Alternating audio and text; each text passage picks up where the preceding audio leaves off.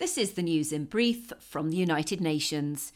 UN Secretary-General Antonio Guterres has appealed to the world for massive support for Pakistan's flood response after arriving in the country on Friday. Both the government and the UN chief blamed climate change for record monsoon rains and the glacier melt in the country's northern mountains that have triggered floods, killing more than 1,391 people. Houses, roads, railway tracks, bridges, livestock and crops have been swept away, and more than 500,000 people have been left homeless and living in tents. The lives of nearly 33 million people have also been disrupted, according to the government. The trip comes less than 2 weeks after Mr Guterres appealed for $160 million in emergency funding to help those affected by the floods that have caused at least $10 billion in damages. During his 2-day visit, the UN chief will meet Prime Minister Shehbaz Sharif, Foreign Minister Bilawal Bhutto Zardari, and tour affected areas. Meanwhile, the World Food Programme is scaling up its emergency response to reach 1.9 million people affected by Pakistan's monsoon floods. While 400,000 people have already been reached with food assistance, WFP Pakistan spokesperson Rathi Palakrishnan warned that longer-term support is needed to restore livestock and help build resilience against future shocks.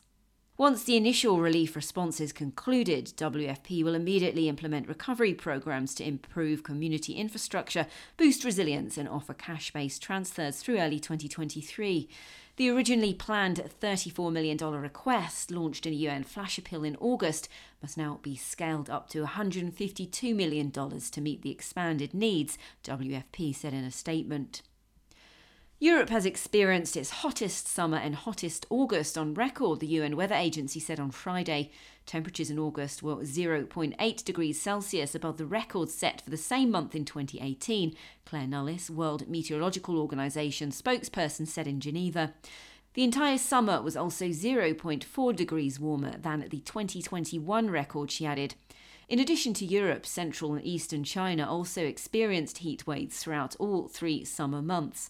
Globally, it was the joint third warmest on record, according to data from the European Commission's Copernicus Climate Change Service. Moreover, last August was generally drier than average in much of Western and parts of Eastern Europe, and wildfires across Europe over the summer caused the highest emissions since 2007, and the heat, drought and low snowpack after winter has shifted the realities for alpine glaciers, warned Ms Nullis. Citing the Pakistan Meteorological Department, she added that Pakistan also saw particularly severe conditions with record-breaking rainfall in August. Katie Dartford, UN News.